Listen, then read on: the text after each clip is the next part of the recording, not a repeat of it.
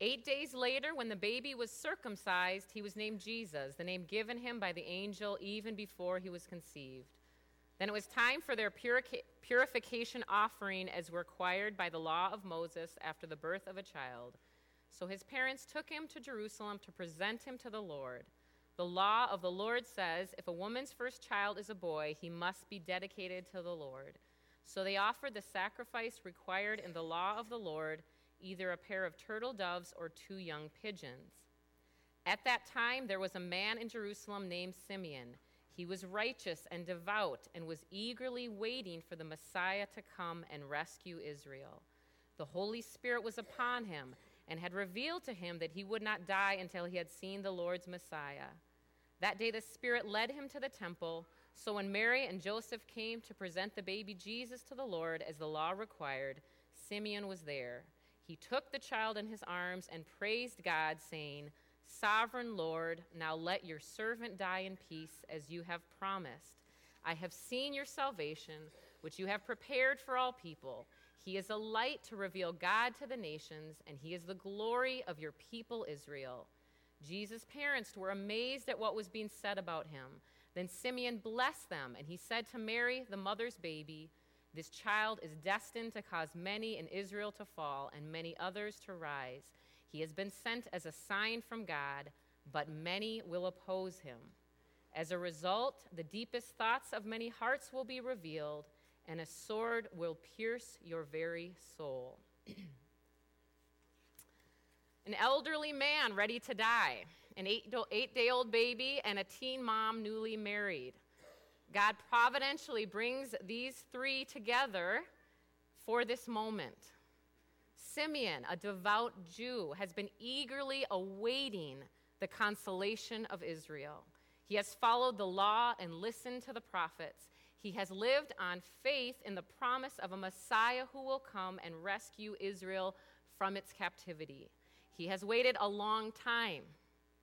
Perhaps you too can relate to a man who has lived with hope as yet unfulfilled. God keeps his promise, as God always does. He leads Simeon to the temple he has been to so many times before. Simeon beholds the fulfillment of the law in a baby. He takes the baby Jesus in his arms. Simeon's own Savior comes in the weakness of a baby who is the power of God in flesh. Simeon proclaims that Jesus is not only God's salvation and the glory of Israel, but also a light for revelation to the nations. How will the nations respond to this light? Simeon looks at Mary and says, your son is appointed as a sign that will be opposed, and this opposition will reveal the deepest thoughts of many hearts. But why? Why will so many people reject Christ, the one who has come to rescue them? I think Jesus brings clarity to this many years later when he has a conversation with Nicodemus. And he so famously says that God so loved the world that he sent his one and only son in John 3:16. If we jump ahead to verse 19, he says this: this is the verdict. Light has come into the world, but people loved darkness instead of light because their deeds were evil. Everyone who does evil hates the light and will not come into the light for fear their deeds will be exposed. But whoever lives by the truth comes into the light so that it may be seen plainly that what they have done has been done in the sight of God. We have seen this play out in Jesus' day from generation to generation and in our own time. So what does this mean for you? I believe it will affect you and I twofold. First, as a member of the body of Christ, God, the church at large, and secondly, in the personal and unique call on your life. And I'll start with the first. If you choose to live in the light and wholeheartedly follow Christ, it will cost you something. Let me be clear. The gift of salvation is free. It is unmerited. It is unearned. It is a gift. So salvation is free. It is grace, not by works, so that no one may boast. So your salvation in Christ is secure. When I'm talking about costing you something, I'm saying that you will experience trials, hardships, and rejection, but you will also gain intimacy with Christ, a life of purpose, and the revelation of his glory. In this context, what does it mean for us as believers to live in the light? Does this mean that we are holier than thou, that we are better than everyone else, or model citizens? Absolutely not. We were all sinners when Christ died for us. So we're all in the same boat. Living in the light is to say that we step out from hiding in the darkness and that we receive Jesus' offer to flood our heart with life, with his light. We reveal who we really are, believing that Christ's death on the cross takes away our sin and makes us clean, trusting that the light of Christ is not a scary spotlight, but a healing balm. We recognize with the psalmist that even in darkness, I cannot hide from you. We say yes to Jesus' invitation to fill us with his light so that there are no dark corners, that our whole life will be radiant. As a believer, you reflect the light and love of Christ in the world. And this is unwelcome to those who reject Christ, and even more so to principalities and powers of darkness that are at work in the world. In many ways, I don't think we have been equipped, and I'm talking about the church in America at large. I am not talking about Emmaus. I'm not talking about our pastors. This is not an invitation for us to stand in judgment and critique of our leaders. I am talking about you and I. In many ways, we have not been equipped to experience rejection, let alone persecution for our faith, because for so many decades, the Christian faith in America has been in a position of dominance. It has generally benefited people my age and older to call ourselves Christian. It may have helped us professionally or politically to be known member of a church or somewhat vocal about our religious views. This has had an influence on the church, no doubt. We could comfortably proclaim our faith and still be liked and respected. I don't know about you, but I enjoy being liked and respected, and I find it actually somewhat addicting. If I can follow God and still be praised by people, that seems like a win-win to me. So what happens when the masses no longer like and love what followers of Christ are saying and doing? How will the church, Christ's beloved bride, respond? We will either adjust who we are and what we proclaim to stay relevant and included, or we will pick up our cross and we will follow our Savior wherever he leads, whatever the cost.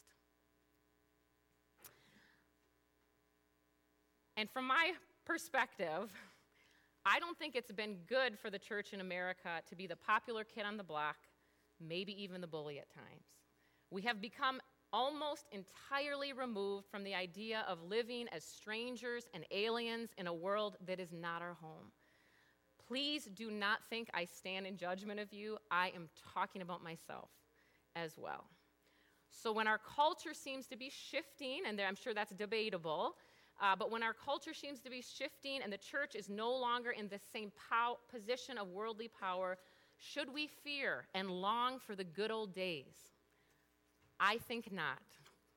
God is brilliant, and God loves you dearly. He knows that true faith flourishes in the midst of opposition.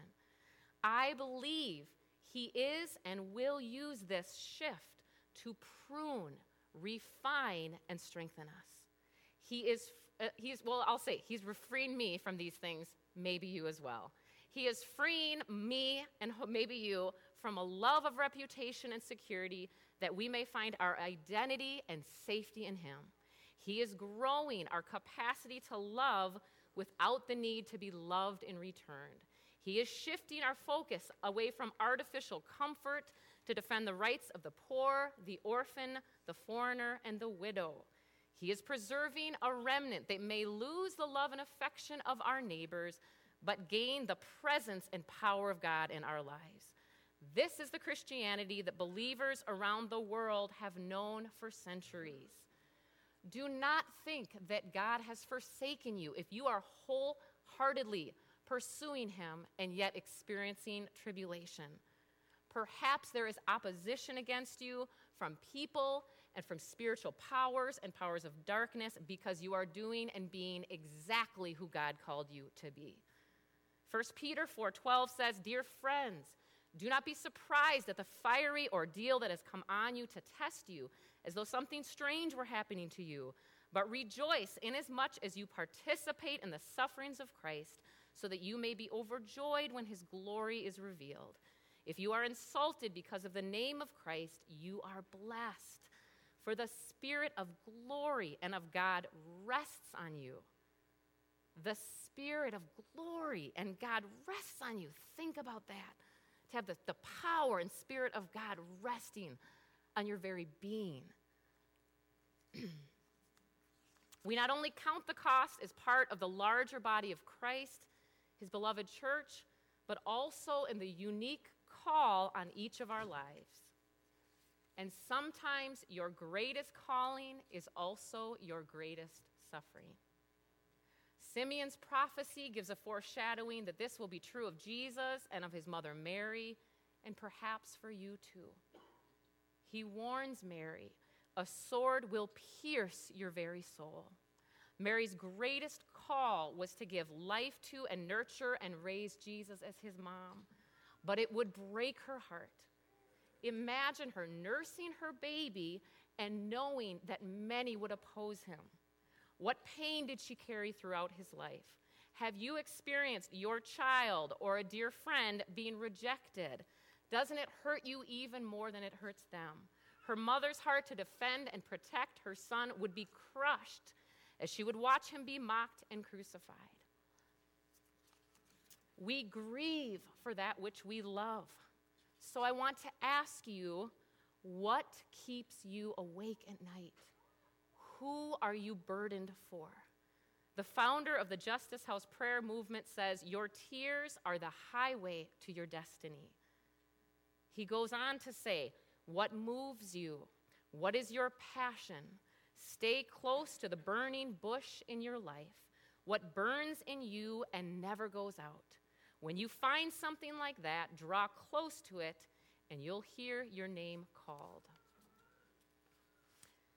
This kind of hardship as a believer comes not so much from what you stand for, but who God calls you to love and minister to.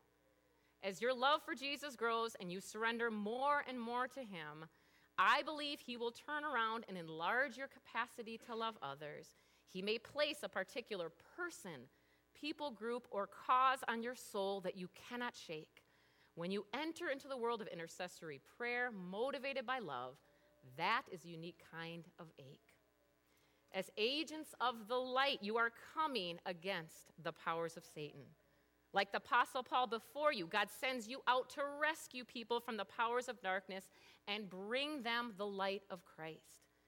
In Acts 26, Paul recounts Christ saying to him, "Yes, I am sending you to the Gentiles to open their eyes so they may turn from darkness to light and from the power of Satan to God. Then they will receive forgiveness for their sins and be given a place among God's people." When I think of believers throughout history who devoted themselves to Christ and bore his sufferings, I think of people like Dietrich Bonhoeffer. Bonhoeffer was a German pastor and theologian who criticized Hitler's ideology and raised opposition to the persecution of the Jews. He argued that the church had a responsibility to act against this kind of policy. He eventually broke away from the Nazi-supported German Christian movement and started a breakaway church and underground seminary. Worried about a fear of being asked to take an oath to Hitler or be arrested, Bonhoeffer left Germany for the United States in June of 1939. After less than 2 years, he returned to Germany because he knew he could not seek sanctuary while his fellow believers faced the evils of Hitler and his regime. On his return to Germany, Bonhoeffer was denied the right to speak in public or publish his writings. He joined the German resistance movement under the guise of being involved in German military intelligence. Bonhoeffer's involvement in helping Jews escape Germany led to his arrest in 1943, where he was imprisoned for a year and a half by the Gestapo. Now, Bonhoeffer reflects in letters from prison that he wrote, and he's reflecting, and he wrote this from prison, and he says this: "There remains an experience of incomparable value. We have for once learned to see the great events of world history from below, from the perspective of outcasts, the suspects, the maltreated, in short, from the perspective of those who suffer. Mere waiting and looking on is not Christian behavior. Christians are called to compassion and to action." After a failed bomb plot to assassinate Hitler in 1944, Bonhoeffer was transferred to Buchenwald concentration camp and finally Flossenburg concentration camp. He continued to minister to his fellow prisoners, and one of the prisoners, Payne Best, said this of him: "Bonhoeffer was different, just quite calm and normal, seemingly perfectly at ease. His soul really shone in the dark desperation of our prison. He was one of the very few men I have ever met to whom God was real and ever close to him." On April 8, 1945, Bonhoeffer was sentenced to death by hanging. Like many of the conspirators, he was hung by a wire to prolong his death. Just before his execution, he asked a fellow inmate to relate a message to Bishop George Bell: "This is the end, for me, the beginning of life." The camp doctor who witnessed the execution of Bonhoeffer later wrote, "I saw Pastor Bonhoeffer kneeling on the floor, praying fervently to God. I was most deeply moved by the way this lovable man prayed, so devout and so certain that God heard his prayer. At the place of execution, he again said a short prayer and then climbed the few steps to the gallows, brave and composed. His death ensued after a few seconds. In the almost 50 years that I worked as a doctor, I have hardly ever seen a man die so entirely submissive to the will of God." Why would anyone sign up for this? Hebrews 12 says it was for the joy set before him that Jesus endured the cross. The NLT translation says it was the joy awaiting him.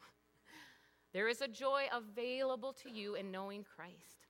Perhaps like Jesus did in the garden, you have distress about the suffering you may be called to endure. This is not a message about religious duty. It is an invitation. God loves you no matter how hard you go after him. Your salvation is secure. It's an invitation to go deeper, to know the heart of God for you and for the world, to be given greater understanding of the mysteries of the Word and of heaven, to experience true friendship with the one who knows you better than you know yourself and who loves you more than you know. Please join me in prayer.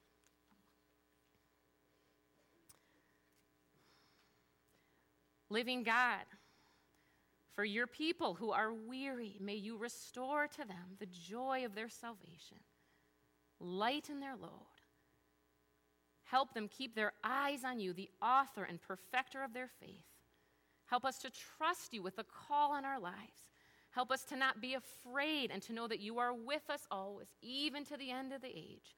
May we live to glorify you, our consolation, our light, and our hope. In Jesus' mighty name we pray. Amen.